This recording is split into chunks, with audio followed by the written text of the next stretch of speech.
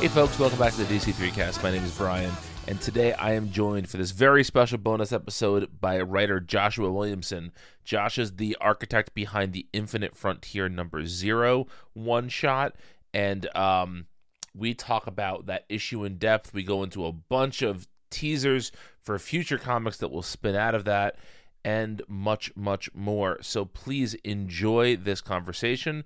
And we'll be back tomorrow with a review of Infinite Frontier #0, as well as the other new Infinite Frontier books from the week of comics released on the 2nd of March, 2021. See you then. Bye. All right, Josh, I have read Infinite Frontier #0. I want to talk about a bunch of the stories, but I want to talk sort of overall about the structure of this. So when did the idea for the Infinite Frontier as sort of a heading like Rebirth or New 52, when did the Infinite Frontier sort of bigger picture start coming together?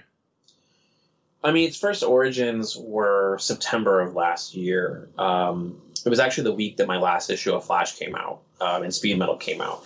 We've been talking about a lot of stuff, and we were already developing things from March and beyond. But we didn't really have like an overall... It's interesting. Like, we did have kind of a theme in mind, and I think a lot of editorial, a lot of the creators were kind of talking about different ideas and what we wanted to do. But at the week that the Flash came out, my last issue, I started having these thoughts about how we needed a one shot. We need something to kind of draw a line in the sand, because we're coming out of Death Metal. Death Metal is this big story that is just like, alternate realities and multiverses and all this crazy stuff is happening. It's very like Age of Apocalypse, right? And then we have a 2-month future event, which is Future State. We needed to draw a line that said, okay, those things are in the past and now we're moving forward, right? And those things mattered. All those things happen, and we're going to reflect all that stuff, but now it's time to move forward. We need to draw a line there. And we knew it was March. And so I started talking to the editors about, we should do something, and here are my thoughts on it. Here's what we could do, looking at the end Death Metal. And I had been talking to Scott a lot about how Death Metal was going to end, and we started sharing ideas. And so I went to the editors and I was like, here are some thoughts I have on what we could do considering how Death Metal ends. And, can we do something different like Rebirth, but have other writers involved, right?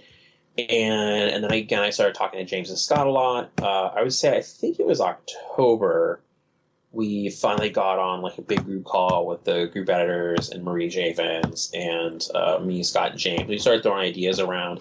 And in that call, that is where Infinite Frontier came from. That was where that name first came from. And we started having all these conversations about how anything was possible. And now that we're trying to like right the ship in terms of some continuity stuff, but also say like, hey, let's just move forward with these new chapters with these characters' lives and have fun and try to showcase kind of this idea of like, anything is possible in this new DCU, but at the same time, show that everything is together. It is still one whole universe. It is one continuity, where it's all moving forward together at the same time. And that's where a lot of the stuff that Wonder Woman and Spectre talk about throughout the issue came from, those conversations. The idea of like, well, now anything's possible, but that can mean different things. That can mean, infinite wonder, and that can mean infinite terror. And that is where the genesis, I guess, of Infinite Frontier came from, where a lot of those conversations between September and October.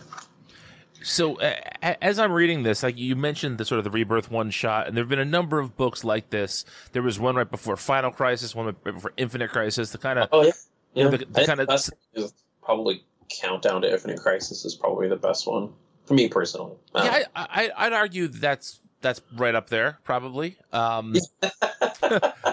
like that one a lot. I like them. I think that it's a good way to kind of say, here, we're doing this thing moving forward, and kind of set on moving forward. My co-host on the podcast and I talk about how these are literally our favorite comics that DC puts out, because it's like being a sports fan at the beginning of a season, where you don't think about all the negatives. It's all future, no past, right? It's all hope. It's all great. And then inevitably something comes along and knocks it down a bit. But right now, and that's one thing I wanted to say to you and sort of to DC folks in general. If anyone's listening to this who hasn't read Infinite Frontier #0 yet, there is not a story in here that I'm not excited to see follow up. And I can't remember the last time there was a book of this scope where there wasn't a piece of it that I was like, yeah, but that kind of seems whack. All of this seems really exciting and really cool. So I want to talk about sort of how you know, I know that you sort of wrote the framing device and that you were acting, you know, in a quasi-editorial role for this issue. How involved were you with putting together the component pieces here? I wrote an outline in November. I basically wrote an outline of what it was going to be and kind of, again, the thematic elements we needed. And I wrote up essentially, like, I mean, literally page by page, like, this is where this sequence is going to go, right? Like, this is the Justice League section. This is the Green Lantern section. This is the Teen Titans section. And I went in and I started looking at the pieces and what I wanted to show, and also being bummed out that I didn't have room for all the stuff that I wanted. I kept trying to ask for more pages because I wanted to show more of the families and more of the different groups of the DCU, but we started having these conversations about what we actually needed in the immediate, plus what we could kick down the field to show later in the year, tease things later in the year. And I wrote that up, talked to editorial, and said, "This is what we're thinking. You know, this is what I would throw to the other writers. It's really about your characters starting these new chapters in their lives." And I would say, it's that, but you should tease something that's coming for your series. Something. In some cases, I was like, "Listen, you can tease something for March. Tease something for later." You know, tease something that's not going to get picked up for a while if you want. Something's going to pick up in the fall. I did kind of say, like, I didn't want anything that was like, this is going to get picked up 2 years from now. It's like, no. Like, you know, like, this should be, you know where this is. You can pinpoint where this is at. And, you know, we don't want to throw any mysteries out there. But then, so then we started having a lot of conversation. What were the mysteries that we wanted to put on the table? What I was interested in putting on the table, and what was important to me. And that's where a lot of, you know, the Flash stuff came from, and the Roy stuff, and starting to lay out these pieces. So then I basically broke out the structure, threw it to editorial, and then editorial really ran it from then. I mean, I was talking to the two editors on it, you know, every week, and they would give me rundowns. We had a document that would get updated daily as things were getting turned in, and you know, I was reading the scripts as they were coming in, looking at the art. I had access to the folder that had all art as art was coming in, so I got to see it. And for the most part, it was really an easy process because the scripts, it was the only notes I ever had on the scripts were always continuity things. You know, it was like, and because, you know, we were still, when this was being worked on, Death Metal 7 was being worked on at the same time. And so since I had my hands in both, like working on Death Metal, I worked as a consultant on Death Metal, like not just for fun, but as a contracted consultant for it. So they pay me for that. So I was able to work on Death Metal and I was working on this at the same time. And because I was working on both at the same time, I had an understanding of what was happening in both. And so I was able to, that's the extent of sometimes the notes I would give of like, well, this is what's happening here. So, you know, just keep this in line, particularly with like some of the Wonder Woman stuff. But again, like, I'm glad that you really liked all the chapters. I really felt like everyone did a really good job. There was nothing that I felt like I never had to go back to anybody and say like anything major. Everything was really fluid and everything came together really well. And I think everyone was really, you know, putting their all into this. Like, I think the idea of everyone kind of starting these new chapters of their lives, everyone sort of was able to take that and run with it in cool ways. Just it was a really interesting process. You know, it was funny because it's like I think there's 13 chapters, so you're talking about many different creative teams. And I think that the only thing that ever really stressed me out was making sure everybody knew exactly what pages they were doing, because I was like, I didn't want to screw up anybody's page turns. So it was like just making sure everybody knew where it was and all that. And yeah, no, it was really fun. I like doing stuff like this. I like working on the events. I mean, I've worked on so many of the events since I started at DC again, and kind of being behind the scenes and being in the meetings and the summits. And I know I always joke around with them that I have a lot of opinions.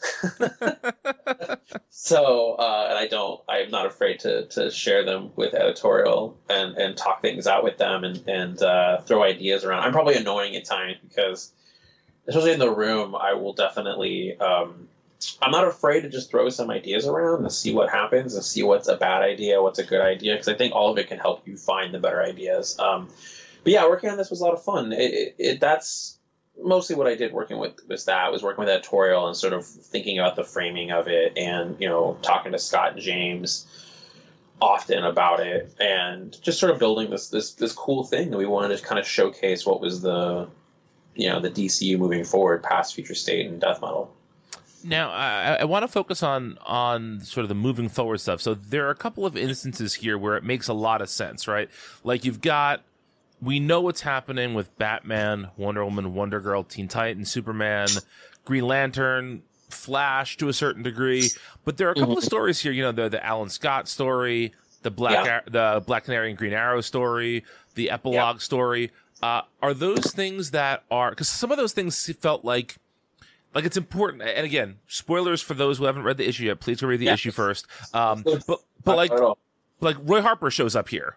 And he basically says like, "Hey guys, I'm not dead anymore," to the reader, right?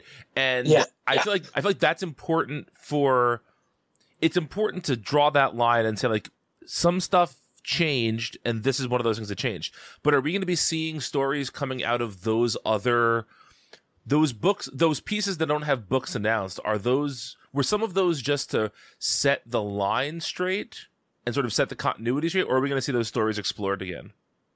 I mean, you pretty much nailed it with a yes to all of those things. So, for example, with the Alan Scott story, that was something that we had talked a lot about over the last year, and it serves two purposes about, obviously bringing the Alan Scott and his family into the DCU and then being able to tell a story with them this year, but it also was able to establish that JSA was officially back in history. It is officially something that is a present thing again, because we haven't really seen that. It's like you have this stuff in Doomsday Clock and you have the things that happen in Justice League, but present day, here is the Justice Society headquarters. Here is their table. Here are those pictures of those characters in the past. All that stuff happened. It's a signal to the reader of like that past has been reestablished. Mm-hmm. And then we're also able to tell a story with the Alan Scott family and be able to start moving that forward with Obsidian and Jay and move all that stuff forward. It's the same thing with Roy. It's like at the end of Death Metal, we actually teased this at the end of Death Metal because in last stories of the DCU, Batman using the Black Lantern ring, he brings Roy back from the dead. And then there's another scene in War of the Multiverses, the last 52. In there, there's something that happens in there as well that kind of set the stuff up, right? The idea that Roy was going to survive. And at the ending of Death Metal, it's funny, there's a scene where Talia is explaining that like some people have been brought back from the dead, even people that have died recently that didn't die in the actual event have been brought back. What's funny is I don't know if anybody picked this up, but like Vandal Savage is in the room when she's saying this, and Vandal Savage died in Justice League #1. Like that's like an immediate like telling to the reader, like, yes, people have been brought back. He died 2 years ago. Here he is. Like that was right there in front of you, Mm-hmm. And then so Roy coming back. A lot of those pieces. So at the end of the issue, with the epilogue, the stuff with Darkseid, there is a thing at the bottom saying like to be continued, in Infinite Frontier #1. And so Infinite Frontier is going to be a 6-issue series that starts in the summer that basically carries a lot of those mysteries forward. So a lot of the stuff that's going on in the DCU involving the multiverse, involving Darkseid, involving some of these characters, and really kind of being I don't know, it's like an event book that is a little more grounded and but does carry forward a lot of those mysteries. Like the first issue of Infinite Frontier #1, the subtitle is Infinite Mysteries. And it's because a lot of the stuff that was set up in Infinite Frontier 0, that's where you find its home. You find out what's happening with those characters like Roy and Darkseid and a few others like President Superman. Some of those characters land in that book. I don't want to say all the characters yet. I'm not sure how much I should say. Sure. A lot of the stuff that's from Infinite Frontier 0 land there. And there's other things that were teased and set up that land there. And so it's like, Barry is going to join Justice Incarnate in the multiverse and sort of find out what's, because at the end of Death Metal, it's like the multiverse is expanding and it's changing. It's becoming this bigger thing. Because of all the things that have happened over the years, somebody has to keep an eye on that. And like the totality is like the Watchers on the Wall but Barry's going to go out and he wants to explore all these new worlds, and not just the new ones, but really just kind of have a better relationship with the rest of the worlds out there. So he kind of acts as almost like an ambassador to go out there, and a lot of those story bits are going to be picked up in the Infinite Frontier series. So it's an actual series. It's an actual like 1 through 6, mini series that's going to start in the summer. And it's big. Like, a lot of really big stuff is going to happen in that I think will surprise people.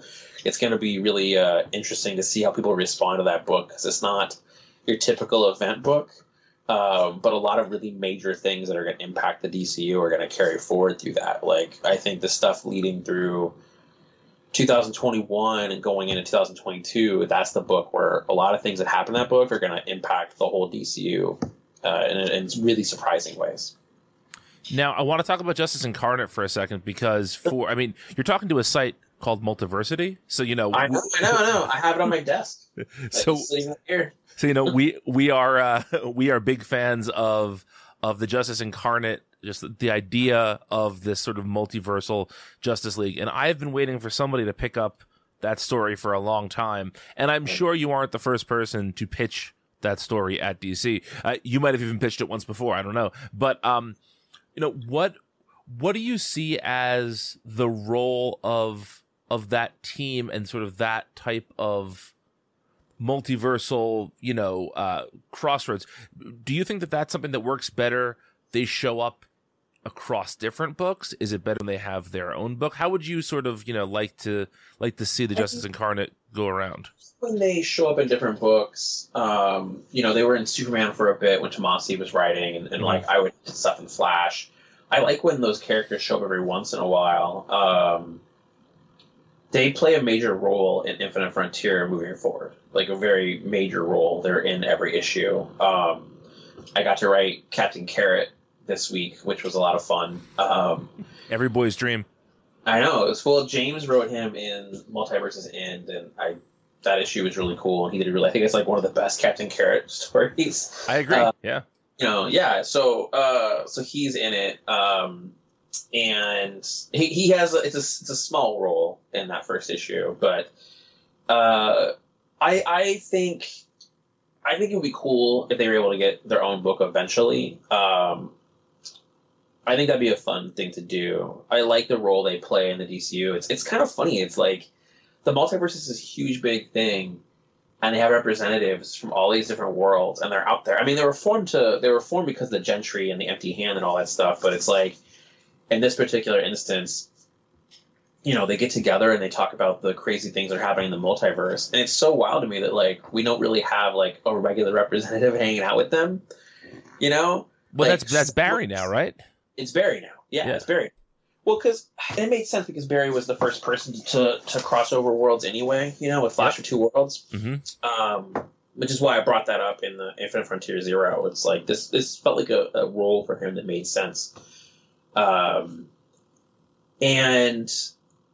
so many problems in the multiverse start on Earth Zero. It's like, you would think they would want to have like regular meetings. I mean, that's a big part of Infinite Frontier, the series that's going to be coming, is there's a conversation early on of like, there's two characters, they're talking. I don't want to say who they are, but they're talking, and one of them is just like a character. He says, a being from another world came to our reality and messed with our reality. And the other person is just like, yeah, which one? And again? Like, and the other person is like, yeah, that can never happen again. Like, we have to stay on top of this. There's a scene in the issue where somebody is talking to Batman, and they're just like, so there was an evil version of you from something called the Dark Multiverse, and you never thought to tell anybody? Like, you don't think that could be a problem? So, but yeah, the Justice Incarnate, they play a major role in the Infinite Frontier series that's coming out after Zero, that I believe we'll be announcing fully this week. Okay. The week that this airs, yeah. Yeah. There's so many things I want to get to here, but I want to stick with Roy Harper for a second here. Yeah, because I love Roy.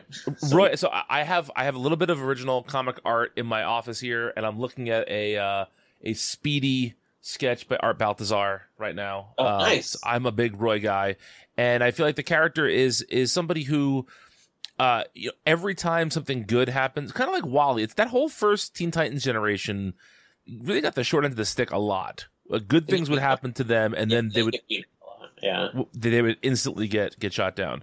But so, I'm sure that there are other characters that we're going to be having similar revelations about, sort of coming back, in the future from this. But how important to you was it to, like, how can I put this? Is this about resetting Roy beyond even what we've seen recently? Is this supposed to be maybe not like continuity wise, but in terms of approach, are we supposed to be setting Roy to a place where he's not so bogged down by some of the stuff that's happened to him recently? Or is this as close to an in-continuity Roy as we're going to get? I'm not completely understanding. Right, so, I was trying to be nicest to certain people, but let me say, like, is this, did Roy's daughter get killed by Prometheus? I would say, so Roy plays a major part in the DCU this year, and he's a major part of the Infinite Frontier series, and I think if you're a Roy fan, you will be happy, but also very curious about what's going on with him. Okay. And that all of your questions will eventually get answered. Okay, yeah, because one of the things that I was thinking about when reading this, like, well, there are so many different ways to resurrect people in comics, right? It's not this one size fits all resurrection.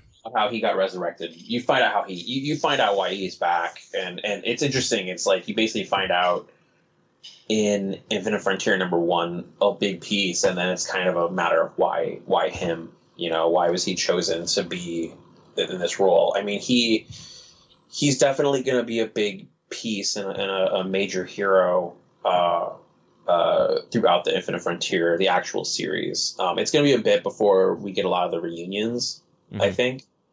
Not that long. I don't want to drag it out. Knock on wood.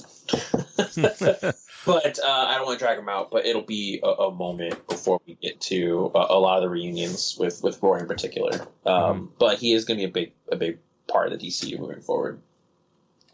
It was important to bring him back. I mean, that was something, the moment I had the opportunity and I thought I could, I took it. Why? That's my answer. Why for you is Roy so important? I feel like, I don't know how deep I want to get into this, but it's like I've always related to him, and I always felt like he was an interesting character, and I think it sucks sometimes how he constantly was getting... I mean, all the Titans characters, it sucks sometimes how they used to get beaten up pretty bad, and, he in particular, it's like, God, man, this hard life this person has had, and we just keep dumping on him, and I wanted to fix that.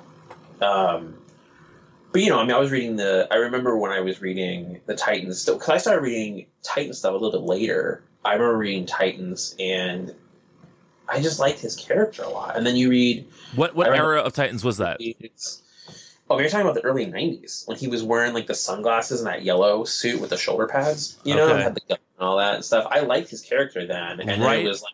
Right after that is the best Roy. I'm sorry. There's no. I'm not going to hear. I agree with you. I'm not going to hear a debate about this. Right after that, when Green Lantern and Damage were on Titans, that was the best. That was the best stuff. Well, then you get into the stuff with the Green Arrow series, and it's like there's that one issue. I think about this issue a lot. I've been meaning to reread it, but it's like him and Ollie, and they're in the cave, and Solomon Grundy attacks them. Mm-hmm. They're in the Arrow cave.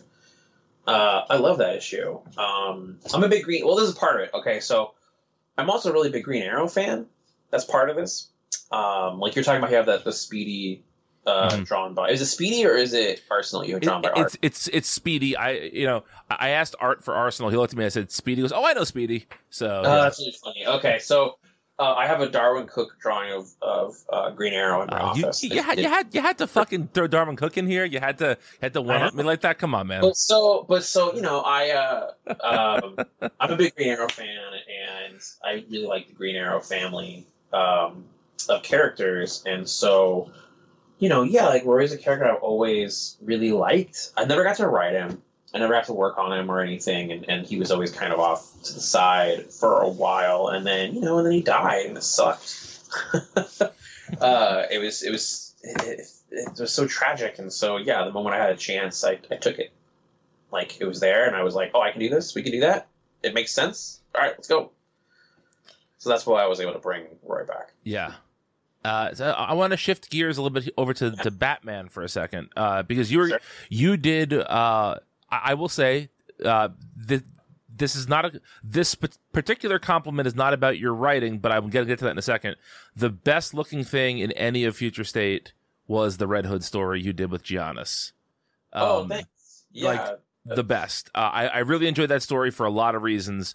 It looked so good. But, the Bat books tend to be the books that don't get changed when the universe shifts. Yeah, that's an understatement. Yeah, like New 52 Bat books were almost exactly the same as they were pre-Flashpoint. Yeah. Rebirth was a little bit of a shift, but this time, like, it looks like James is pretty much the only guy who's really continuing his story right away. Well, Rom has Catwoman. That's two. Okay, so that's two people, but still, the Bat books are. The Bat books kind of remain, remain steadfast there. Is when you were putting together this story and just sort of this line in general, when talking about sort of the bigger pieces of the Infinite Frontier, was it tricky to not be able to mess with the Bat stuff, or was it nice to have that sort of constant rock there that you could build upon? Well, you have to understand, I talk to James every day. Like, every day. I think he messaged me while we're talking, Like, I talked to this dude. Yeah, he did. I talk to him every day, all day. We communicate about everything we're planning, every little thing. So I knew that James had a plan before Infinite Frontier was really, like, solidified. He already had a plan, and I knew that plan. And so no, it wasn't difficult at all knowing that stuff. And I was in those meetings, and we have these like Zoom calls with all the Bat writers and the Bat editors, and I'm writing Robin and Robin. The stuff I'm doing with Robin and the things that are going on with that side of things in the Bat group with Robin and a couple other characters that I'm working on that haven't announced. So no, it wasn't difficult with Batman at all, because again, like, James knew what I was doing, he knew what I was doing. He was involved in all the conversations with Infinite Frontier, especially in the beginning. So no, the Bat stuff, we have a plan for it, and I think that once we knew what we were doing, it was like, okay, well, let's have the Arkham attack happen at Infinite Frontier then. Like, it all just kind of came together, and it worked as like, okay, well, here's a giant moment of change, is that Arkham gets this awful attack, and how that impacts Gotham moving forward, impacts all the Bat groups moving forward. So it was just, I don't know, it wasn't difficult at all, I guess, just because I talk to James every day. No, I mean, that's cool. I think in some ways it's tough to it's kind of tough to not be part of the big sea change, to kind of stick with what you're doing, because it's always fun to do stuff that's shiny and new. But I think what James is doing on the Bat books is really phenomenal stuff. And I think, if you take his Detective Comics run and his Batman run, you put them together, and you get a pretty intense, pretty well structured Bat story. I think his tech run is maybe my favorite Bat story since Morrison. James has a lot of really cool stuff planned for the Bat family and for the Bat books and stuff. I mean, you start to see seeds of it in Infinite Frontier. You start seeing seeds of it in Batman 106, and he's not quiet about his plans. I mean, if you read his newsletter, you can kind of get a glimpse of this, how detailed and thought out he is, and he's really taking lead when it comes to the Bat group, and obviously writing Batman, you're kind of in that position anyway, but he really is embracing that role and telling these really cool stories moving forward. I mean, he's putting his all into it, but he's also trying to do something different with it. He's also trying to put his own spin on it, so it's not just, I mean, you kind of have to, when you work on Batman, you have to kind of put your own spin. I think that's true of any book. When you take over a book, you got to kind of find your own path on it. You can't just repeat the thing before. I think that it's a bad habit. Yeah. Mm-hmm. Now, I want to talk a little bit about just sort of the other thing that DC does in the events that we see like this is you always tend to get these big spreads where you see little hints into other characters that don't get the spots here. So I'm just going to throw some names out at you, and I know you can't say too much. But I can probably say something about everybody. I don't know. I can probably tease something. I know what's going on in all these. Okay. All right. All these panels. Yeah. I'm going to start with one of my top 3 characters of all time, Shazam, Captain Marvel. They pitched me what the plan was for Captain Marvel last year, and the stuff they pitched me was one of the coolest ideas I had ever heard, and I was like, sort of surprised no one had done it before. I don't know if they're still doing that exact plan. I think they are. I think they are. It just hasn't been announced yet, and I think it's also like part of the problem is I don't want to ever ruin somebody else's story, and I think you'll be surprised where some of the Shazam stuff pops up. But I know it's happening in Teen Titans a little bit. So the main 2 things they pitched me about him, I immediately was able to like jam on. I was like, oh, okay, well, if that happened, this happens. Oh, okay, you're gonna use that villain. Okay, that makes sense because of X, Y, Z. And then you should do this. Oh, okay, that's what's gonna happen. Well, then this is what should happen because of that. Like, the moment they pitched me the 2 things they pitched me about Shazam, I was able to like see it, and I was like, oh, okay, that makes sense. And this is what I'm a big DC nerd. I know the history really well, and so it's like, I was able to immediately see where they were going with certain things, but at the same time, like, man, no one's ever done that before. Like, there's a particular part of it that I was like, that's a really good idea. I don't know why they haven't done it. Go do that. That's cool. So that's my answer. All right. We see, looks like Supergirl holding a sword, and I know that at the end of this issue, we get the announcement of a new Supergirl series that had not been announced up until this. I think by the time this airs, that will be all answered. Okay. I think by the time, if this is, by the time this is this, I'm fairly certain you'll have the answers to that. Yeah. Okay. All right, cool. I know that there's a shot here of Lobo and Crush, and I'm sure that part of that might be a Teen Titans thing, but do you know, is there a bigger Lobo plan? Well, last week, during Comics Pro, they announced all those titles, all those books, and one of those was Lobo and Crush, and so yes, there's definitely a plan for that. I actually saw the art for it. Now I'm going on a path. All I'll say is I saw the art, and it was awesome. Okay, cool. It was very good. It was very good. I've seen all the art for the first issue. I probably say too much, but it looks awesome. Okay. Also announced last week was Deathstroke Incorporated. I believe that's what it's called, right? We'll see. Okay, well that was that's definitely a tease. That's definitely a tease of things. That was the tease that was put out there. I think that's what it was called. Well, they said the thing that not all those titles are the final titles. Some of the titles are Mr. X on purpose. Oh, okay. Well, sure. I am probably the biggest living fan of Christopher Priest's Deathstroke book from a couple of years ago, and I know I have a lot of competition with that because that's such a huge. That book was so big for some people. Do you know? And again, I'm not trying to get you in trouble here, but is the slate? What was that? That's what I know everything. I know all. Of course you do. I'm trying to give you cover here, man. I'm trying to make it so that you don't say the things you're not supposed to say. Will Deathstroke's story be picking up where he was left off there, or is this a new start for Deathstroke? Both. Okay. Okay. I think the answer is within the question. Okay.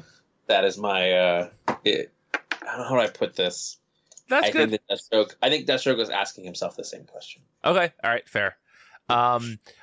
So some of these I'm going to fly kind of quick by. I know we're eventually going to get an Aquaman story, and so I'm excited for that because I love... Yeah, Aquaman stuff I hear is really... There's a couple projects, actually, and I think me, as an Aquaman fan, I'm really excited about them. We also get...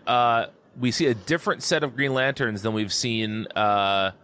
in the announced Green Lantern book, which is more Jon Stewart and some other folks. I presume we're going to get, at some point, back to a world where there's more than one Green Lantern title at DC. That Green Lantern book has a lot of Green Lanterns in it. Like, that is the Green Lantern book. Not the Grant Morrison one, obviously. Right. That's Green Lantern. But Green Lantern is more. It's a pretty big book with a pretty big scope, and so I think you'll get a lot of your answers reading that first issue. Okay. Just two more from this first page that I want to talk about, and then I want to get to one character that's on the big spread of people flying around. The first is the blue and gold thing, Booster Gold, and Blue Beetle. Keep reading. Yes. You said you could tease everything. I expected more than keep reading from a tease, man. I was emailing with the creator this morning about Booster Gold and Blue Beetle, and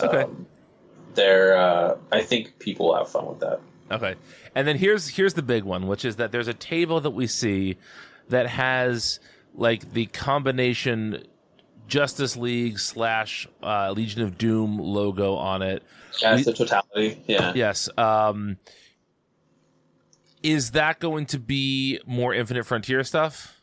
Yeah, that's more Infinite Frontier, but Lex will have his roles and stuff. Hawkgirl is in Justice League, Mr. Terrific. In Infinite Frontier 1, there's a scene with Mr. Terrific, Vandal Savage, and Martian Manhunter. Talia is in the Batman and Detective backups with Damian when he goes back to his mother for those two backups, and we get a bit of a hint of what's going on with her, and then she'll be in multiple stuff later in the year. But they're the watchers on the wall, man. They're keeping track of what's going on. Their job is to kind of analyze and figure out what is going on with the multiverse and communicate with Justice Incarnate and some of the things that are going on there. And then my question about that image, though, is that we don't see the whole table. Is there somebody we don't see there? No. Okay. All right. That's good, though. I should have just said yes. Yeah, you should have said yes. It's just the six of them. Okay. Team. We went back and forth in that team a lot. Like, we were sitting there, me and Scott and James, trying to figure out who that group was going to be. I wouldn't really call them a team, though. Like, they're not a team. They're a group of people they have different perspectives on the multiverse and the history of the DCU, and they come together to basically, be like a think tank on things that are happening and dangers that are happening because of the multiverse and because of the changes in time, the changes to reality. We were very selective of that group. That group was not thrown together. That was a lot of conversations and a lot of talks among us, a lot of talks with editorial, going back and forth on who that group is going to be, and we landed on those 6 particular characters. Yeah. I remember when we nailed it on that 6 finally. It was like, no, it's just this 6. Because it kept getting bigger. People kept on trying to add more people, and we're like, no, it's got to be smaller. Just these 6. So it's just them. Okay. I mean, they talked to Flash, they talked to Batman and Superman, they talked to Wally. Like, people are communicating with them, but they're not like a regular team that hangs out all the time. Right. Yeah. They meet when needed, it seems like, that kind of exactly. Yeah. Or a meet when needed. It's like, if something happens in the multiverse, you need to bring people together to kind of analyze it. That's the 6 that come together, and that's the agreement they have. Because it's like, if considering all the times, I mean, I'm obsessed with this idea that, like, for a long time, one of the problems that I think the DCU would have is these characters wouldn't talk to each other. I was always annoyed that we weren't able to have Batman and Flash just sit the rest of the Justice League down and be like, hey, we think someone's messing with reality. Like, someone stole time from us. The fact they didn't sit down with everybody and do that was always kind of annoying to me personally. And so, the last couple of years, I've tried to find ways of changing that particular element. That I think sometimes when these really big, crazy things happen, they got to tell each other. Yeah. It's wild to think about some of the stuff that was happening years ago and just be like, I can't imagine Batman didn't tell Superman. It seems so out of character for Batman to not tell Superman, like, these are some of the things that are going on. And to be fair, part of it is because sometimes these books are moving on different tracks. It's like Batman has his track, Superman has his track. Not every story needs to involve them talking to each other. But I think when it comes to something as big as, like, reality has been changed, they should talk about it.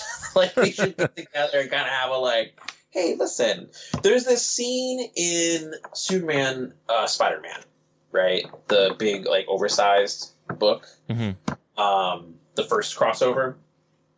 There's a scene in there where I think it's like Lex wants to destroy the world and Doc Ock is like helping him.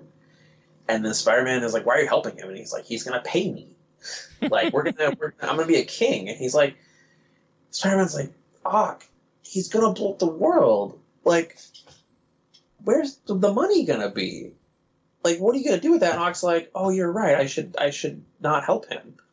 And so he helps him turn on Lex. That scene to me is so real, right? Like, I feel as though that kind of logic is missing from comics sometimes. And I love whenever we get to bring it up. And I think sometimes his characters would eventually have these conversations. And I think when it comes to something of this scale, that's why it's 3 heroes and 3 villains. It's like, yes, we all have our own goals in life and all these things, but we still need a world to do them on. Yeah. So every once in a while, let's, if we think there's some kind of, problem brewing, we should maybe talk about it. That's bad for any of us to not talk about it. That's an eminently practical piece of advice for superheroes and human beings. It drives me nuts. Anyway. So I have one, like, I'm almost hesitant to ask this because it's so pedantic, but I know that you're a fan the way I'm a fan. So is there a reason why the Wizard Shazam is the, like, 90s version or not the version we've seen in the last decade? The only reason we picked that one in particular was because in Justice League, when he talked to the Justice League, that was what he looked like. Okay. So the last time we saw him in continuity was in Justice League. So that's why I picked him. That's why we because he was in Justice League #1, and then he was in issue 39, where the Quintessence and the Spectre, they talked to the Justice League about Death Metal and about Perpetua and what was coming. Mm-hmm. That was the last time we saw them. So that is why we picked that one. Okay. Because that was what that group looked like. Because it was also Hera, it wasn't Zeus. Mm-hmm.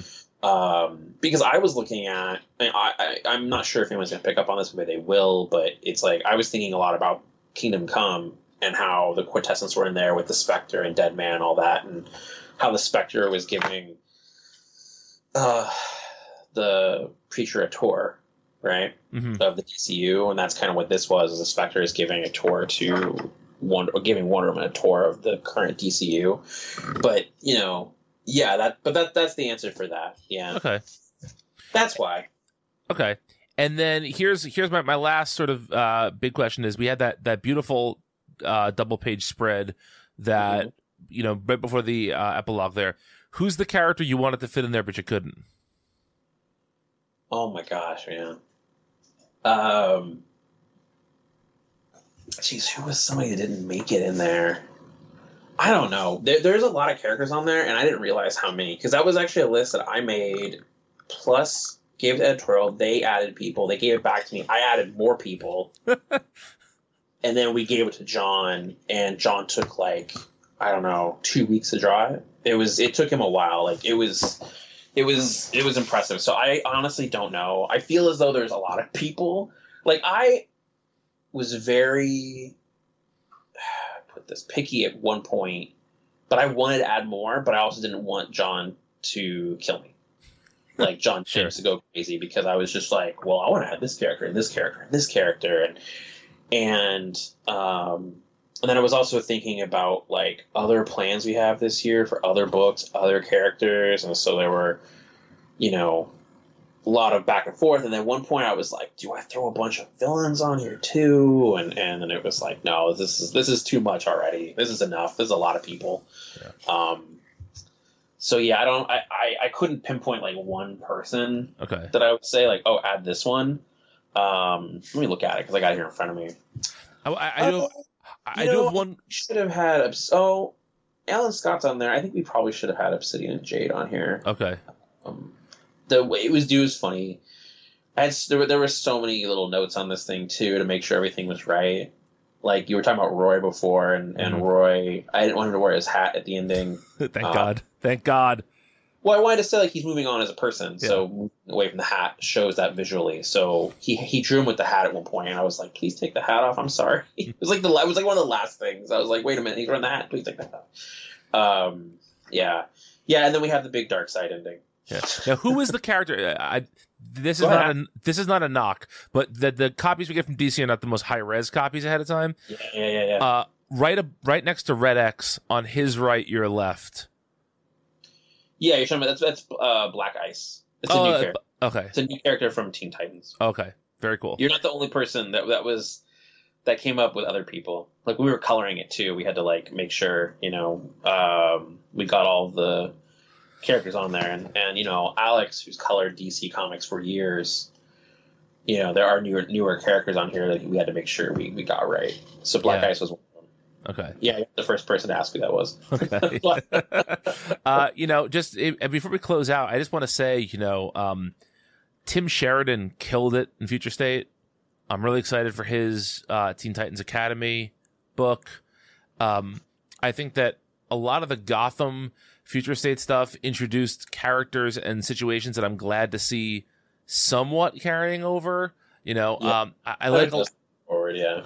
I'm sorry. A lot of it is going to carry forward, yeah.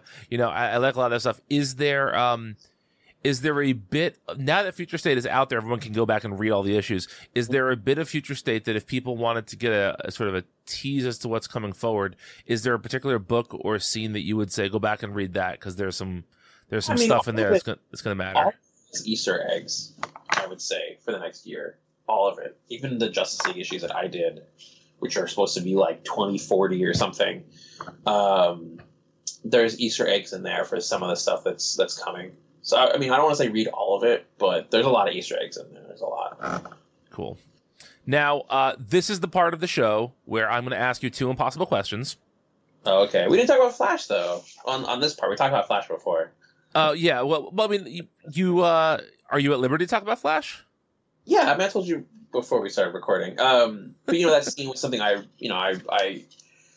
worked on Flash for a long time, and I felt as though we needed to finish the circle from Rebirth, that Wally being the Flash again. I feel like we set that up, and it took us 5 years to get here, but I feel as though I needed to have that ending between the two of them. And then also, with Flash War, we had these moments between Barry and Wally, and then it was like I tried to fix all that stuff moving forward and establish that relationship in Speed Metal.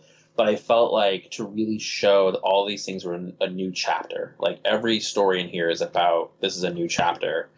I felt as though I needed to do that with Barry and Wally, and then that'll impact the Flash book in a really, really big way immediately following during Infinite Frontier. Okay. Yeah, I wasn't sure how much you wanted to say about the Flash, so my apologies. But that kind of presages my first question. Yes, go ahead. My first question is, what didn't I ask you about that I should have?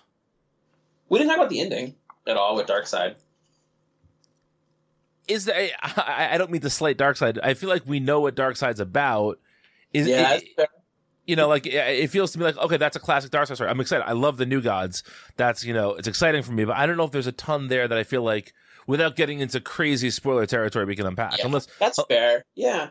I think that Darkseid, the stuff we have planned for him is really interesting and is going to be very fun, and we really wanted to showcase him as the big bad for the DCU for a bit, Yeah. This version of Darkseid, it's the version of him that it's merged. It's all the versions of himself from the past merged together, and he remembers everything.